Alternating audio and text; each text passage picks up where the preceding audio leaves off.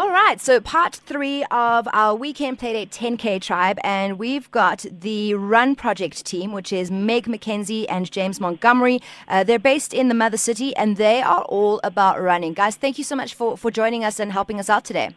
Thanks for having us. We're happy to be here. Thank you so much. What exactly do you do at the Run Project? Like, is your business just about helping people run? So we offer an individualized coaching service. It's all online via an app, and we're in touch with our athletes every day, and we help them achieve their goals through running. Yeah, I suppose a quick way to put it is instead of people trying to put their fit their lives into a training program, we sort of reverse that and try and make a training program more appropriate to someone's life. Oh, what a dream! Because that's the big thing, right? Is running is really accessible because you've got roads basically everywhere in front of your house, near your work, at your varsity or whatever. But finding the time and making sure that you can get it in is quite a challenge. I mean, to have something like what you guys are doing is ideal. When it comes to novice people, do you have sort of ideas or maybe hints and tips that you can give someone who's literally gone from zero fitness, who's now like, cool, I want to start running and I'd like to do 5Ks or 10Ks, and that is my goal as far as running technique goes? So as far as running technique goes, I think the most important thing is to relax into your running. So like keeping your shoulders super relaxed and keeping your gaze slightly ahead, because a lot of people tend to, when they start at least, look down at their feet. Stare at your feet. I do that. Oh my gosh. Okay. All right. So looking ahead. All right. Got you. Right. So definitely try and keep your gaze like 10, 20, 30 meters ahead. Okay. And really relax into it. I think that's going to be one of the most important things. I think the other lesson you can really learn is actually just from watching little children run around, and that, they're not really thinking about anything. So that movement is completely subconscious, it's completely natural, and almost that's where we want to get people back to. So sedentary lifestyles and all those things people don't tend to move that well anymore. Yeah. But if you can get them to move a little bit better and relax, as Meg mentioned, move a little bit more like a child, the likelihood of enjoying your running just increases substantially. I'm sure you guys must have a lot of people who maybe start off as novices with running and then maybe want to step it up. Are there different things that you can do, or is it just doing more of the same thing? Go out, run. Or are there different exercises or techniques that they can learn to better their running? They definitely are. So I think the most important thing with running is consistency, right? So if you can run consistently without getting injured, then you'll get better. The biggest challenge most people face is they spend as much time injured as they do actually running, so they don't tend to improve. Yeah. So what we like people to do is a combination of a daily movement practice, and that can be sort of anything from 10 to 20 minutes done first thing in the morning, and then having a couple of specific strength and conditioning workouts each week. Mm-hmm. So the daily movement practice can be really, really simple. It can start literally on the floor, rolling around, doing some crawling, what we call crab walks. There's all those like animal movements, duck walks, bear walks. Bear walks, all these things just to wake your body up. And if you can do that consistently, very similarly to what happens when you run consistently is you make huge improvements.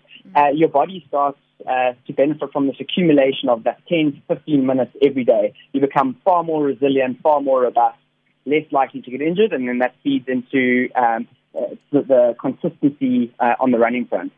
With the idea of like the crab walks and the bear walks and crawls, is that to strengthen your body and to, like you said, awaken everything up so that you can like improve the signals between your joints and your muscles and your brain so that everything's working? Or is there some sign? Is there something other than that? Because in my mind, I'd be like, if I want to run better, I must just run more. And now you're telling me to walk on my hands. So I think your summary of it is actually spot on. Yeah. Yes. The thing is, if you can become more aware of your body, that can only improve your awareness when you're actually running. So most people, because of the sedentary lifestyle that they live, actually have no clue how their body functions and how it functions in space. And so if you can slowly start to increase that awareness, and yes, you will be getting stronger, but at the same time, just increasing that awareness is powerful. And also, it just gives you an idea, like if you've got tight hips or something feels locked or whatever, and if you're doing this daily movement practice every day, you'll become more aware of those things that might feel a little bit off or a little bit like they need to be loosened up. So that's just, that gives you an awareness over time of what you need to work on. I know a few people who look really awkward when they run, like really clumsy, gangly, like it just doesn't flow. And then there are some people who literally look like they should be models for running, like the stride is beautiful, whatever. Is it possible to learn that over time, like the more you do it, and like you said, with the exercises and the waking up of the body, that you look less gangly? Because like I know, like if I look and I feel like I'm stupid when I'm running, I'm going to do less of it. But if I do it more and I do the bear crawls and the crap, will I like look like a runner? So I think people must actually move away from sort of what they look like and more what it feels. So I think if you look at some of the world's best runners, often they don't have the most beautiful stride. They may overpronate, or their knees may bang in the middle. And so I think you almost want to get completely away from thinking about what you look like. And yes, in time you'll become more resilient and you'll probably end up looking like you're running a little bit better. Yeah. But it's a subconscious thing and it just takes time. So it's definitely not something that we like to get any of our athletes to focus on. And the other thing we do is get athletes to start sprinting again. And obviously it's a little bit of a journey to get them ready to do that. Yeah. But it's actually such a powerful way to increase your strength and running efficiency. So a lot of hills, short hills, and a lot of sprinting. Okay. So essentially, if I'm somebody who like work irregular hours or I'm studying all the time or whatever, and I happen to run on a treadmill, don't look at the mirror. Is essentially like, it's just go do the sprinting and see how it feels. Because that's my problem, is that I'm at the gym some of the time doing my running, my intervals or whatever, and I'll look and I'm like, wow, I'm really leaning forward. Or, oh, that's weird. My legs kind of, the knees like knock in the middle. Okay, let me try and force them out. So rather just how it feels, less on what it looks like. Definitely put a sheet or something over that mirror. Okay. I'll just put some blinders on and just listen to my music while I'm going. Okay. Yeah, exactly. Yeah, listen to a podcast or something and just run. And over time, with all the strength and mobility and the increased running, you'll find that your form will improve immediately anyway.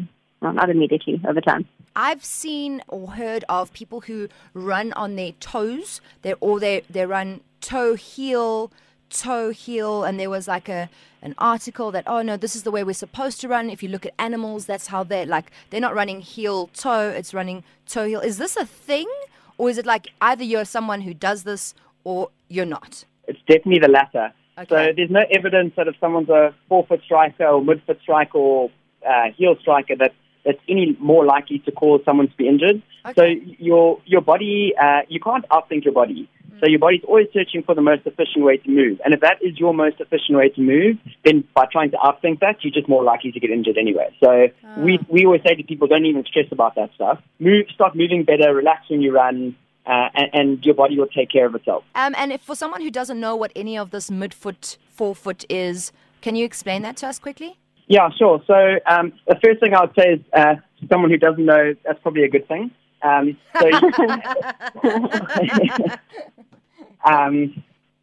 yeah, in essence, I suppose if you're landing on your heel, it's fairly obvious. You land on your heel and then you roll as you pronate onto your mid and then forefoot. And then midfoot, obviously, a similar thing. You land midfoot and you pronate over onto your forefoot. And obviously, if you land forefoot, you're still pronating somewhat. But you obviously then are just already in your takeoff phase. Okay, fabulous. Guys, if there's somewhere that people can go if they'd like to get more information, do you have a platform? So if I want to read more, I want to take my running more seriously, somewhere where online, because you mentioned that you had an app or a way that maybe people all over the country can find out more. Yeah, sure. So we've got a website, which is www.therunproject.co.za, and you can also email us. You'll find our email contact on there. But that's probably going to be your first port of call. You can also find us on Instagram. Magnificent. Megan McKenzie and James Montgomery of The Run Project in Cape Town, thank you so much for your time. Really, really appreciate it. And hopefully we'll be chatting to you in the upcoming weeks about other interesting things that we might need to know about this running thing. Awesome. Thank you so much, Nicole. Thanks for having us. Yeah, thank you so much for having us. It was awesome.